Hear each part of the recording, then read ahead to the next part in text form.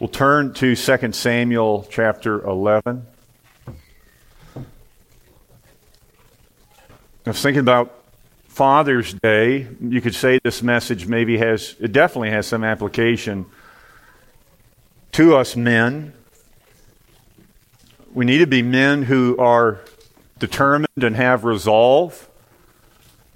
That's very important, to consistently have that throughout our lives. Obviously, one of the great failures of leading as a father is passivity, is losing resolve, is losing some sort of determination. Even if you have a good stretch of that under your belt. In any area in the Christian life, consistency and perseverance is vital. And I was even thinking about the comment. People have even said to me, Happy Father's Day. And I'm grateful. I can say I'm happy to be a father. I'm thankful to have children. But it's interesting, in the Proverbs, it mentions there are children that actually bring shame to their father and their mother.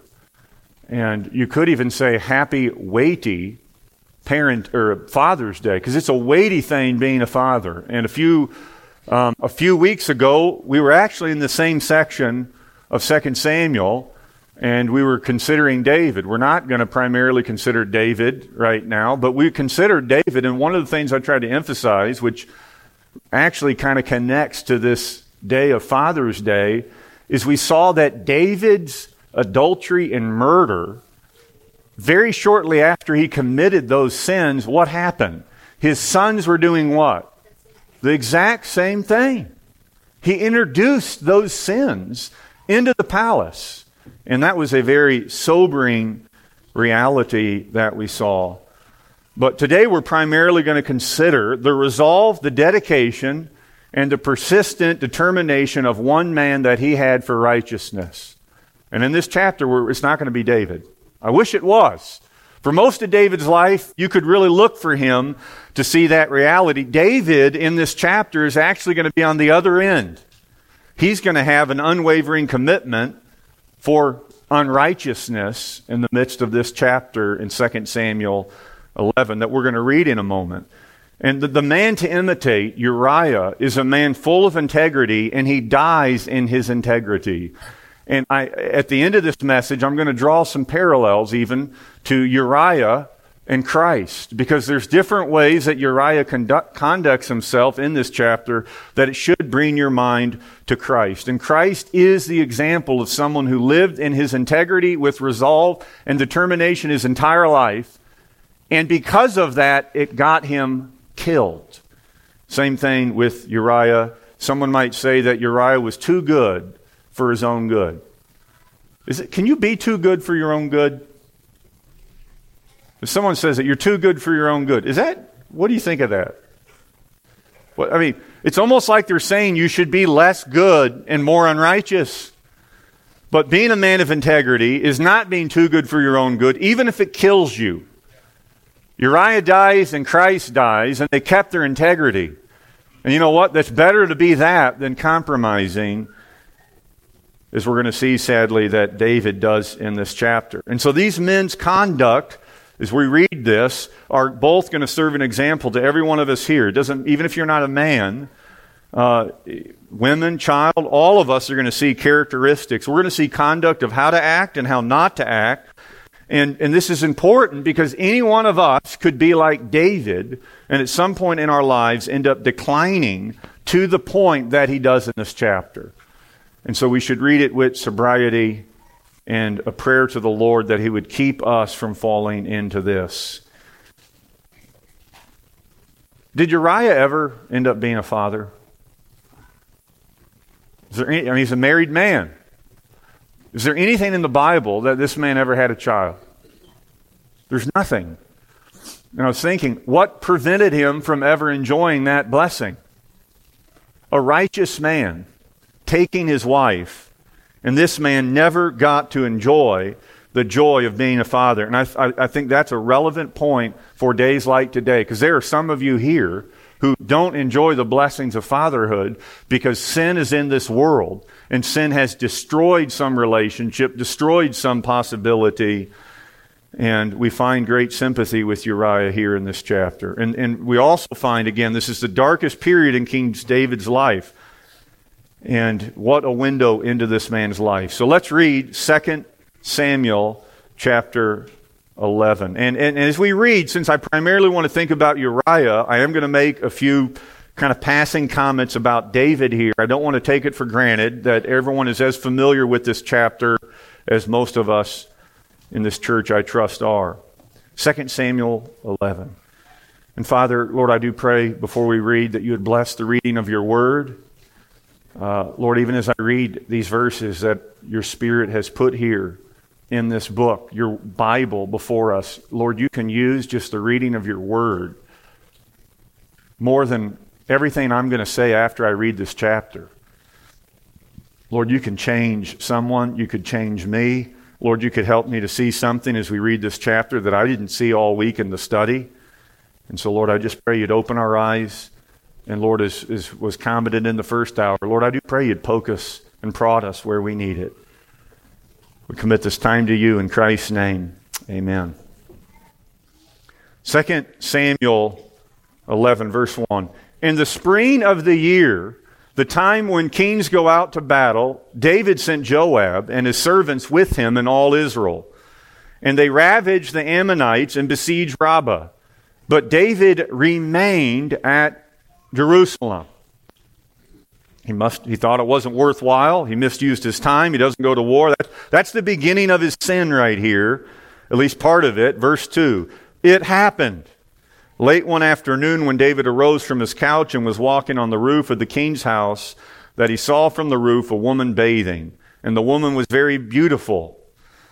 And David sent and inquired about the woman. And one said to David, "Is not this Bathsheba, the daughter of Eliam, the wife of Uriah the Hittite?"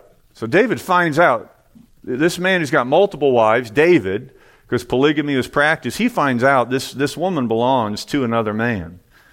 His soldiers tell him that, and that doesn't persuade him. So he's just getting deeper here. Verse 4. So David sent messengers and took her. So he's using his royal power in a horrible way. There's a horrible example of following his lust.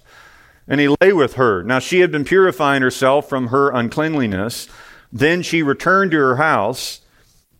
And the woman conceived, and she sent David and said, "I am pregnant."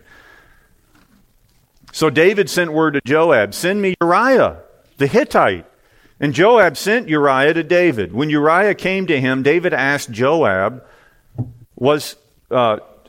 Joab was doing and how the people were doing and how the war was going. So you can tell here, David's just trying to save face, save his reputation. He's having this little chit-chat here, but he totally has ulterior motives.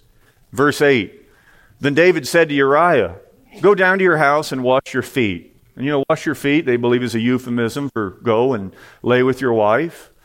And Uriah went out of the king's house, and there followed him a present from the king. So David's even adding a present here. Maybe a bunch of meat or something, some would believe, for Uriah.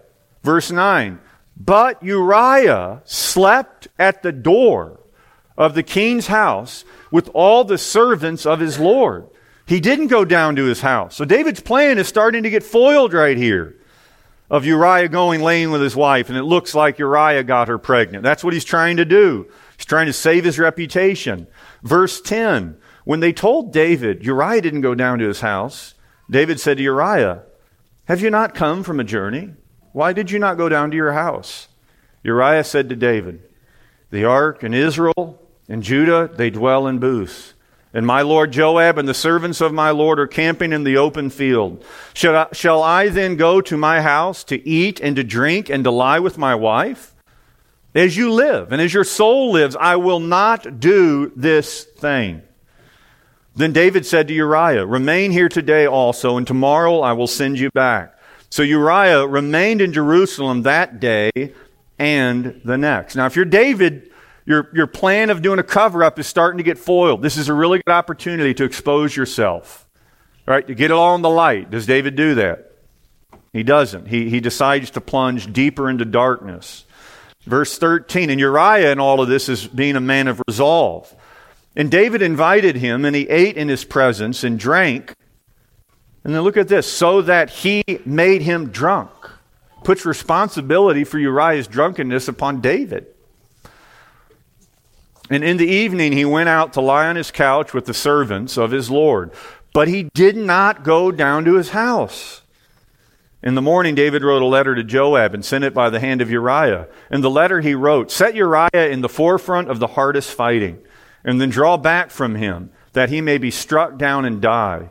And as Joab was besieging the city, he assigned Uriah to the place where he knew there were valiant men. And the men of the city, they came out, they fought with Joab, and some of the servants of David among the people fell. Uriah the Hittite also died. Then Joab sent and told David all the news about the fighting. And he instructed the messenger, "When you have finished telling all the news about the fighting to the king, then if the king's anger rises, if he says to you, 'Why did you go so near to the city to fight? Did you not know that they would shoot from the wall? Who killed Abimelech, the son of Jerubbaal?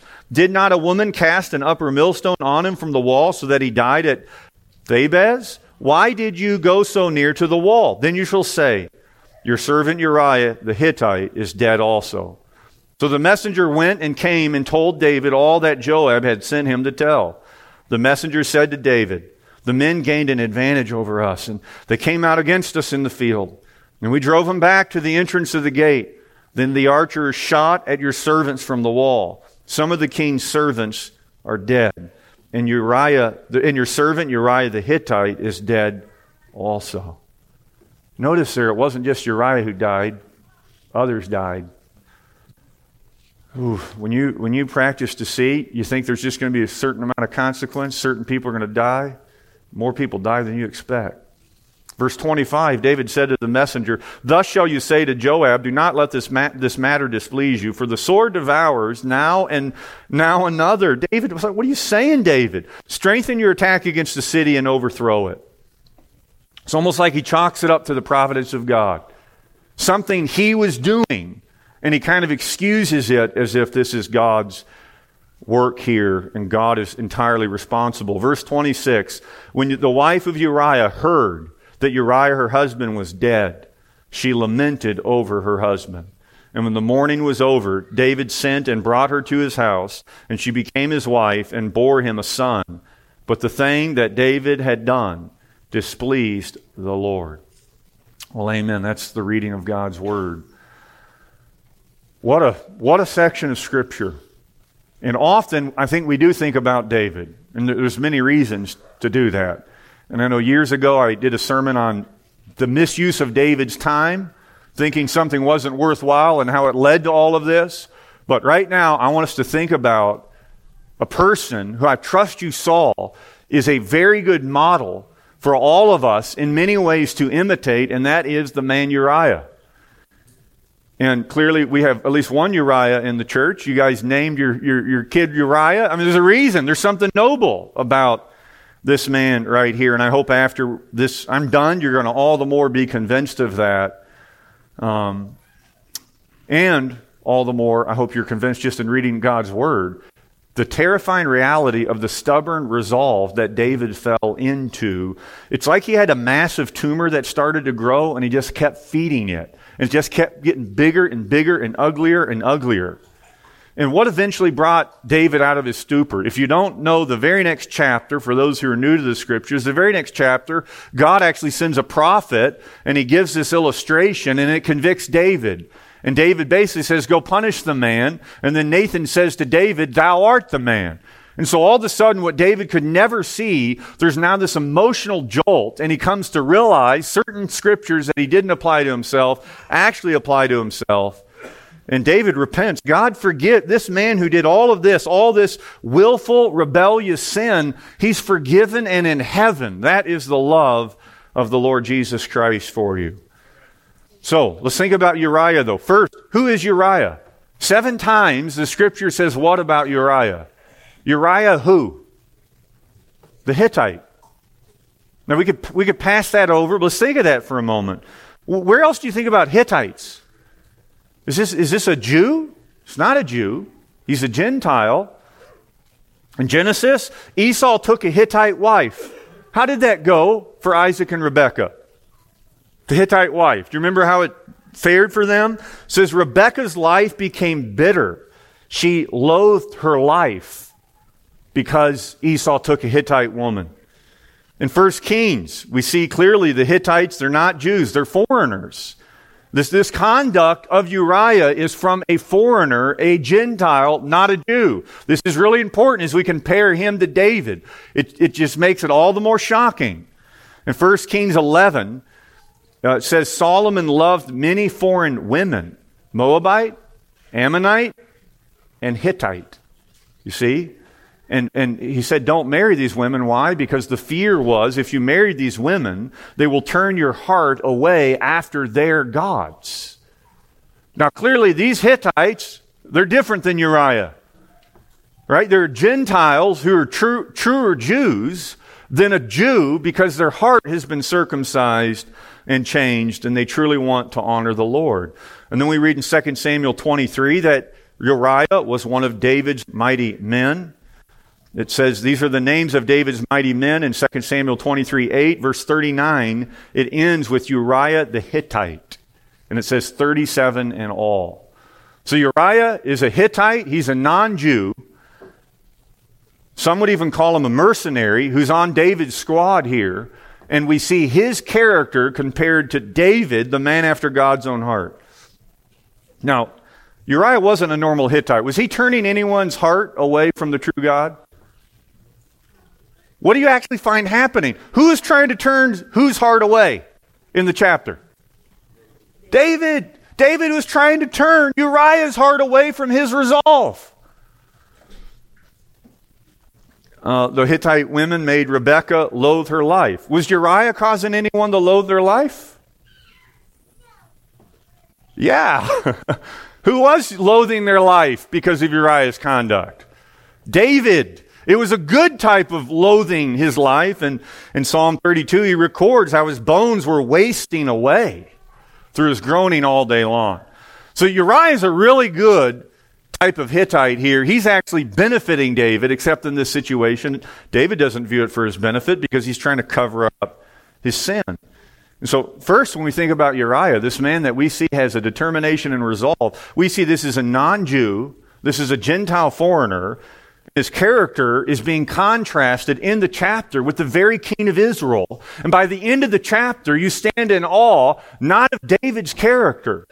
You stand in awe of Uriah's character and his resolve. The foreigner is faithful and loyal to a king who's being unfaithful to this foreigner and taking his wife.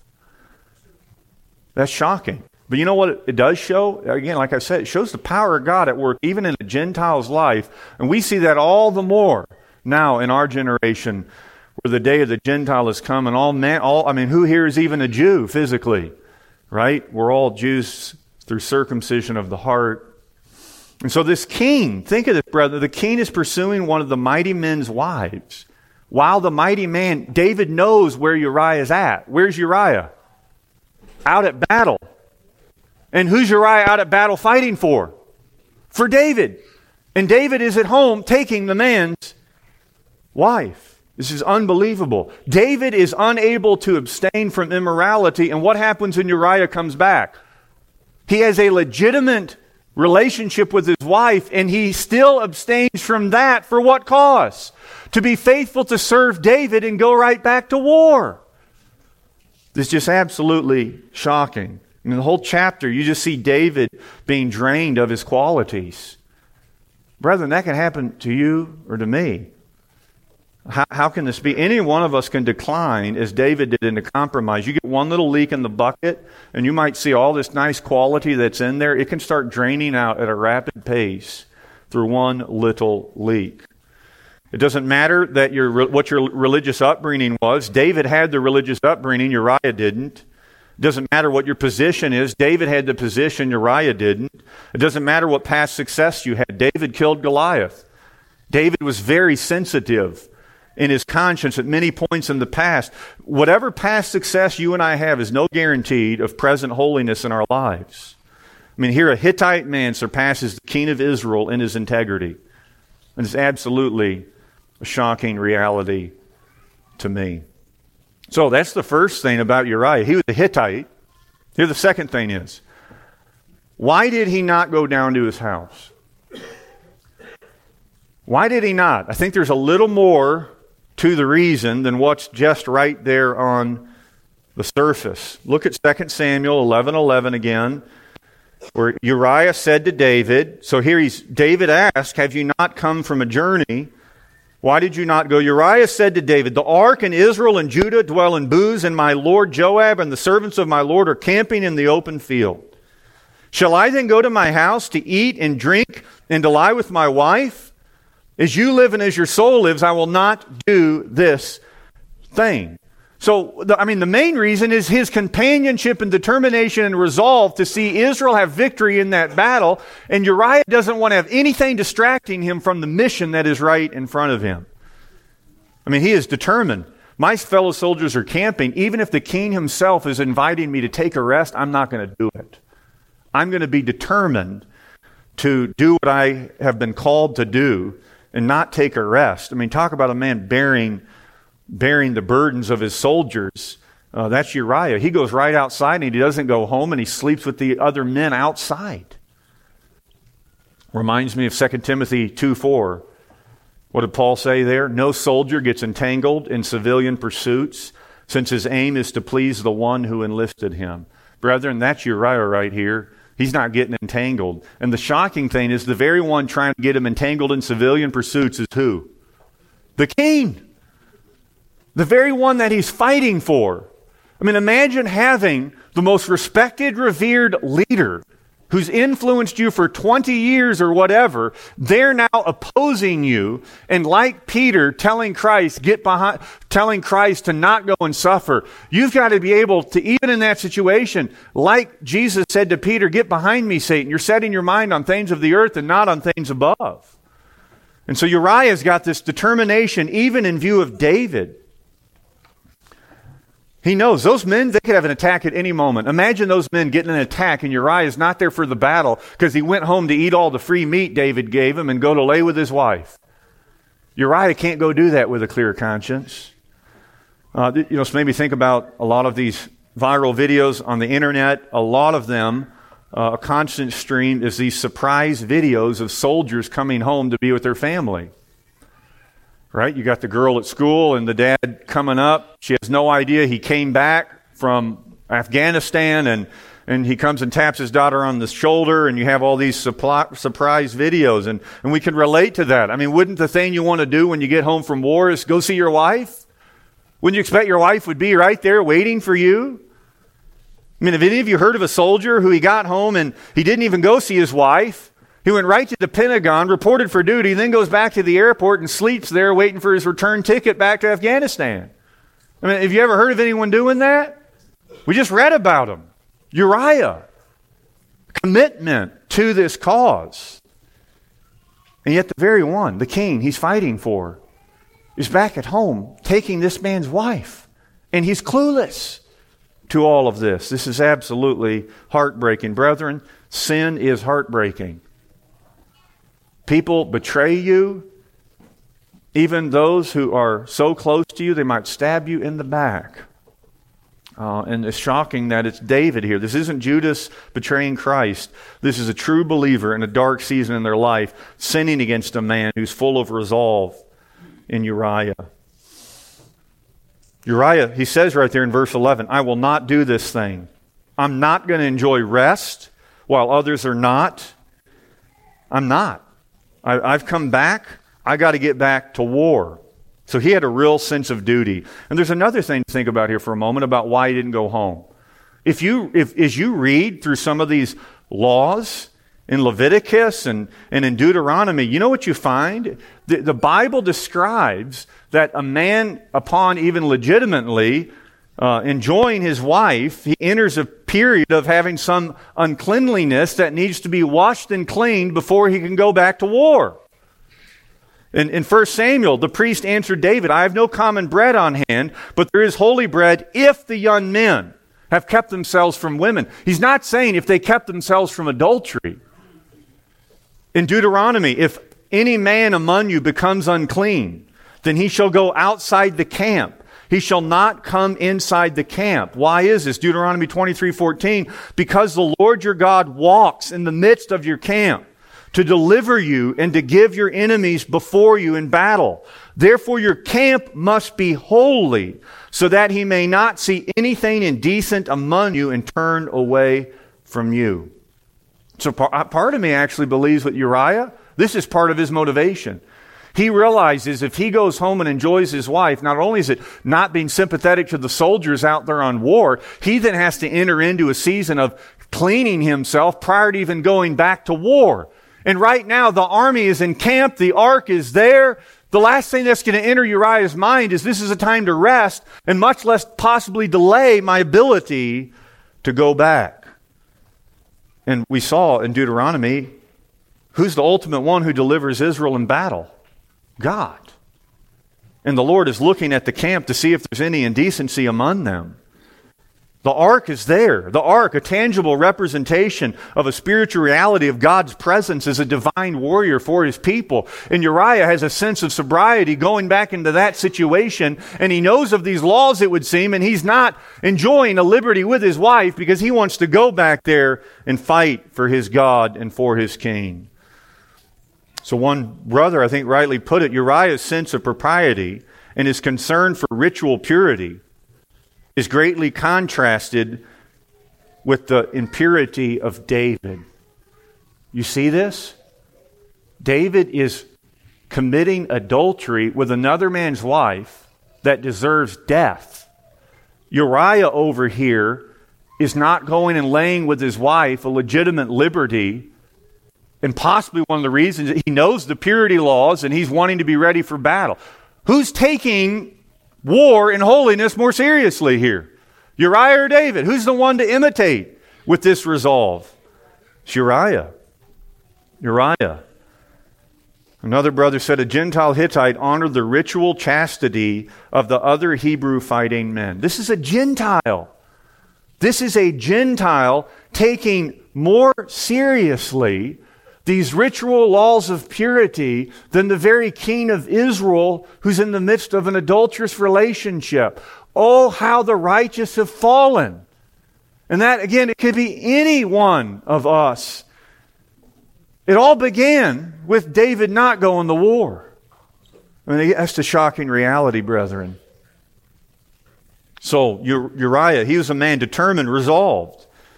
He had a particular goal in action, and sadly David was resolved to cover it up. And he just kept adding one more wrong to one more of Uriah's rights. And so let's think here. Consider how Uriah was resolved, and this is something we need in our day and age. Uriah was resolved that even when the king commanded differently, Uriah believed it is better to obey God than to obey man. Right? Isn't that what Peter said in Acts 4:29? He was told to stop teaching, and Peter's perspective is, you know what? I need to honor the government, but not in this.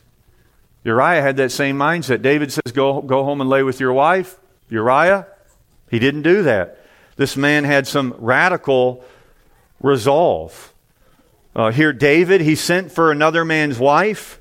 But here Uriah, when sent back and told by the king to go and lay with his own wife, he refuses. I mean, it's just shocking, the resolve of this man. Brethren, you know what it even gives me hope as a Gentile Christian? The power of God can be at work in your life to give the same self-control and resolve and determination as we're seeing here with Uriah. I mean, we're made of the same cloth as this man. God can give you the grace to be a soldier of Christ Jesus in a similar way. And are we as Gentile recruits being loyal in the area of waging war with a clear conscience? Is your conscience clear, or is something getting in the way? So it's better to obey God than man. Even if the king himself says to tone it down. Uriah, you're taking it too serious. Just go home and spend time with your wife. Here all this meat is. Here these things are. What did Uriah do? He was a man who was determined. Secondly, he had to be doubly resolved. Because what happens after He doesn't go the first time. What's David do? David makes him drunk, the text says. And what does Uriah then do at that point? He's now intoxicated. David's led him into this. And where does David find him the next morning? Still laying outside. And so there's enough resolve here that even when drunk by the king leading him into that, this man still had enough resolve in that state to not go home. Absolutely incredible here. God is empowering Uriah to not do the very thing David wants in order to cover himself up. Because God cares for David and knows David is eventually going to have to be exposed for this. The Lord might give you great grace, Christian, to expose someone else's hypocrisy, and you think, why did I have all this power in my life in those few weeks of my life? Well, the Lord might have another child of God that He's needing you to be a convicting, a means of convicting them, making them get to a point of groveling at their sin and repenting of it. So Uriah, this man is just committed to the other soldiers to not indulge in something that he can't partake in. He's bearing their burdens. As Hebrews 13 says, he's acting as if he's in prison with them. That's what we're called to do with those who are suffering. He wants to be ready to re-engage in war. And here David was, not at war, asleep on the couch, and he got up and he couldn't say no. Shocking. Very shocking. Do you maintain your character in a consistent manner when you face multiple temptations to compromise? That's what Uriah is facing. And Uriah is facing it not from the lost, onlooking world. He's facing it from a physical and religious leader more famous than anyone else in his generation. That's the one trying to lead this man off a certain path and resolve. And guess what? David fails. And Uriah is resolved. But David, he's not going to allow himself to be stopped by these difficulties. He keeps persisting. It's so sad. And Uriah, at the same time, keeps persisting. This is a positive thing. Well, another thing to think about here. Consider how you and I should be resolved to be trustworthy. What makes you say Uriah is trustworthy from this chapter? When we read it here, what stands out to you where you say, you know what, this man was really trustworthy? What did he do? What did David give him? He gave him a letter, and what was contained in that letter? Yeah, the orders to have you killed. What's that show about David's perspective on Uriah? Imagine Uriah gets out the house or outside the town. He's like, well, I'm going to open this thing up. It's like, oh, they're going to have me killed. And he goes and gives that to the news organization. And next thing you know, David's really in trouble. And you don't think David wouldn't have thought of that? In some ways, he's abusing this man's trust by giving him the letter, which all the more would kind of affirm to Uriah that, David doesn't have anything up his sleeve. We have no idea if Uriah was smelling something was going on in all of this. It doesn't say. But he gets sent to the front lines with the very letter containing the instructions for his death. David, how calloused can you become? Maybe Uriah is a good soldier. Whatever false assumptions he had coming in his mind about David, and he just believes all things, and he just believed the best. I don't know what was going on in his mind. We won't find out. But his honesty throughout this chapter, it foils the wickedness of the king on one hand, but on another hand, his honesty helps King David live out his plans. And brethren, it's not just Uriah who's trustworthy in this chapter. Who else, when you read 2 Samuel 11, do you come away saying, this is a trustworthy person? Their name's nowhere, it is mentioned, I guess. Who else? You know who else? I read this chapter and think they're trustworthy? God. Why would I read 2 Samuel 11 and think how trustworthy God is? Is this chapter about how trustworthy God is? In some way it is. In some way it is. As one brother said, in the fearless march of providence, we see many a proof of the courage of God by keeping this chapter right here. It is God alone that could have the fortitude to place in the holy book this foul story of sin and shame.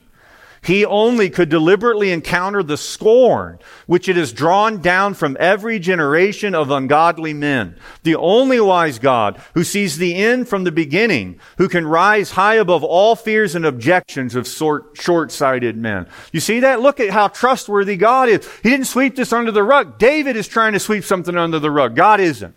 He put it right here for you and me. If you've got any doubt of the Lord that He's trying to present Himself in a way that is not accurate, brethren, He kept this in here, a man after His own heart. This should all the more validate to us that God is trustworthy. His Word is trustworthy. God never lies. He's not trying to hide these things from us. Well, another thing to think about with Uriah, people who are resolved and honest and have clear consciences and they're maintaining their integrity, they end up being very bold and courageous. Which, David was like that at one point in his life when he slayed Goliath. Uriah, he got put at the place in the battle where the valiant warriors were at. He got put in the most dangerous place in the battle. And what did Uriah do? Did he shrink back? No. He went forward into the battle, even though it cost him his life. And isn't that a contrast? Uriah is out there dying for David while David is back, sleeping on his couch, not with a clear conscience. Brethren, it's just shocking how much the righteous have fallen right here. So, brethren, integrity and a clear conscience gives you boldness to go forward that God is with you. Uriah had that boldness. David did in the past. What if your lack of boldness right now and something you're facing, Christian, is based on some moral compromise in your life that's grieved the Spirit and has stripped you of the boldness and the courage that you used to have? In all of this, Uriah is rejecting the very life that David is presently leading, rather than getting pulled into it. David, you almost get the sense David did not consider that his deceit and lies would be thwarted by Uriah's integrity and honesty. And brethren, you and I could do the same thing. And you know where we see that happen? At work. Right? Some of you have been in places at work where you're maintaining your integrity. The company's using illegal software. People are lying on their hours. Whatever. Fill in the blank. And you have integrity. You're not there trying to rat everyone out, but just that integrity itself convicts those who are trying to go around the system. And you're going to face some sort of persecution, maybe just like Uriah is facing from David. You're not being too good for your own good. Even if you lose the job because of your integrity, it is better to lose the job in your integrity than keep the job by compromising. Have you ever had that happen in your life? Someone's righteousness just rebukes you? Have you ever had that happen? I mean, you're starting to struggle, and you get around someone else who's really taking the things of God seriously, and it's a rebuke to you. It cuts you to the heart. We need that in our life. We need people driving us into such conviction. Well, remember, when David was a youth, remember when he took his food to his brothers? When he stood before Goliath and the Philistines? He wanted to be there so bad, his brothers almost had to get security, basically, to remove him from the battlefield. Where's that resolve now? David, what happened? What happened to you, to me? If we've lost any resolve, if we've lost any determination. This David whose conscience, what was one of the things that David's conscience has convicted him of in the past? What did he do? Anyone remember? He cut Saul's garment, and his conscience strikes him. You'd almost think we're reading about a different guy with the same name of David here in this chapter. But we're not. Brethren, this shows us how frail we are. It's not Saul here trying to kill David as it was back then. It's David here trying to kill Uriah. You just can't believe this. It should sober all of us up. And yet it should be an example of Uriah's resolve. David's swelling tumor is growing more and more on his head, but Uriah is more and more being resolved. And think of this again, I've already kind of mentioned this, but the leader, King David, is trying to remove Uriah's sobriety of mind in the midst of a season of war. You see that? A spiritual leader who mostly gave good and sound counsel to Uriah assuming that from the years prior to David's fall, this man is now opposing Uriah, right? Just like Peter opposed Christ, even though he had a lot of positive things to say at one moment. The same thing can happen to us. Someone, a good Christian, can say something to you or me to try to tone the zeal down. And it's not something that we should respond to. We're actually on the right path. But we might question it. We might wonder if we've taken things too far. And are there times we take things too far? Sure.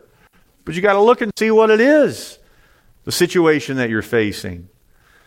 And obviously, it's easy for David to try or to encourage Uriah to remain and just feed the flesh. Of course, that's easy for David to do because that's what he's been doing. That just shows the negative influence you or I could have if we're in a season of compromise in our lives. May the Lord help us. And was David's intention ever to marry Uriah or to marry Bathsheba? No, it wasn't. Right? He tried to get it looking like Uriah got his wife pregnant. He wasn't trying to kill Uriah eventually. He had to kill Uriah because Uriah was too resolved and didn't go to his house. This shows David is suffering the consequences of this momentary lapse of character. And maybe it wasn't even momentary. You could argue even in his 50s here, there were other things leading to this point. And here are these consequences.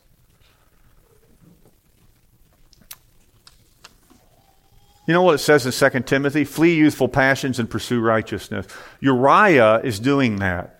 Uriah is not sitting around like David. Uriah is actively pursuing righteousness. And that in itself is a defense that keeps him from immorality. And so, brethren, what in your life could you be like Uriah in and need to say, as he says right there, I will not do this thing? Right? Uriah says, I won't do this thing. I won't go home and take this liberty and lay with my wife. I need to be ready for combat. I need to be ready to go back to war. Is there something in your own life you've said that, Lord, I'm not going to do this liberty? But maybe you weren't doubly resolved. Maybe you got an attack again the next week. And maybe it's something God's really given you a liberty to do. But you know at this season in your life as a Christian or on that day, the spiritual battle is so intense. And there the enemy is trying to get you to dull the edge a little. Right? Not go to war, not take it that seriously. May the Lord help us to discern if any of that's happening in our own hearts. Because your resolve and my resolve, it can disintegrate. There might be something you were convinced about last week, and something right now in your life is trying to whittle away and disintegrate your confidence. Maybe it's in the inerrancy of the Scriptures. Maybe the enemy is trying to convince you that God's Word has errors.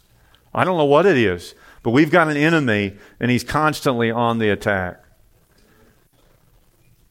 So you see in all of this, Uriah was resolved. And in the face of David opposing him, I mean, think of the difficulty of that. The very man you're looking up to, the very man who's a spiritual leader is opposing you at this point in his life. That is very, very difficult. Well, lastly here, in all of this, I just want to thank God for the gospel. We have a small window into Uriah's resolve.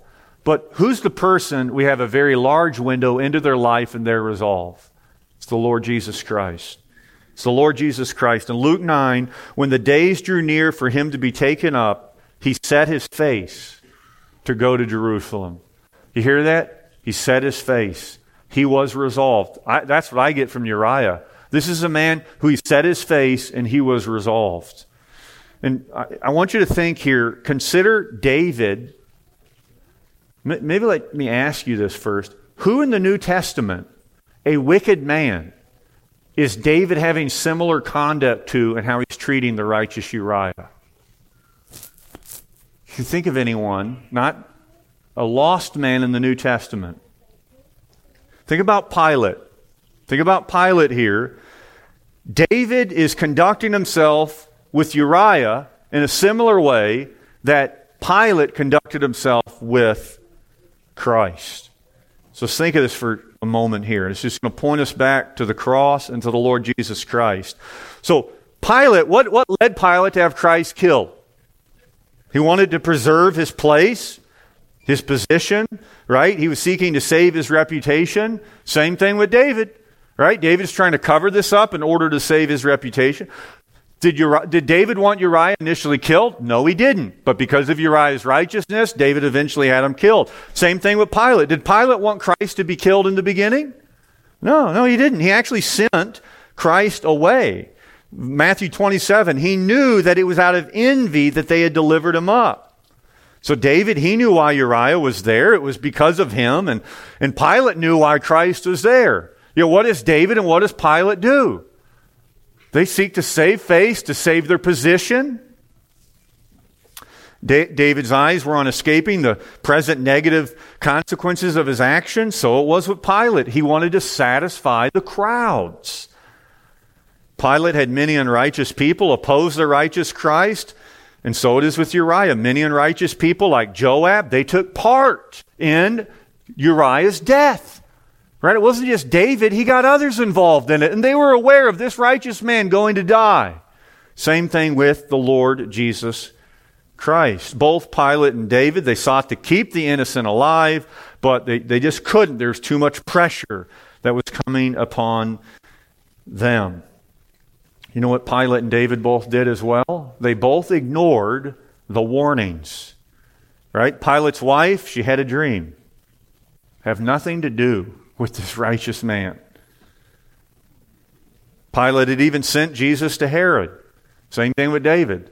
Uriah doesn't go and lay with his wife. You got a lot of reasons right now to stop what you're doing, David. But David and Pilate, they both ignored the warnings. Matthew Henry, he said that innocent, that valiant and gallant man who is ready to die for his prince's honor must die by his prince's hand. And that made me think of the gospel right here too. And brethren, the innocent and the valiant Christ, who was resolved in his whole life, he went and he died for us sinners. He knowingly went to the cross. He despised the shame. He suffered the fate that we deserve. And it wasn't by the prince's hand, unknowingly. Uriah died by the king's order, and he didn't know it. That's not what happened with Christ. God the Father and His Son, they were in it together.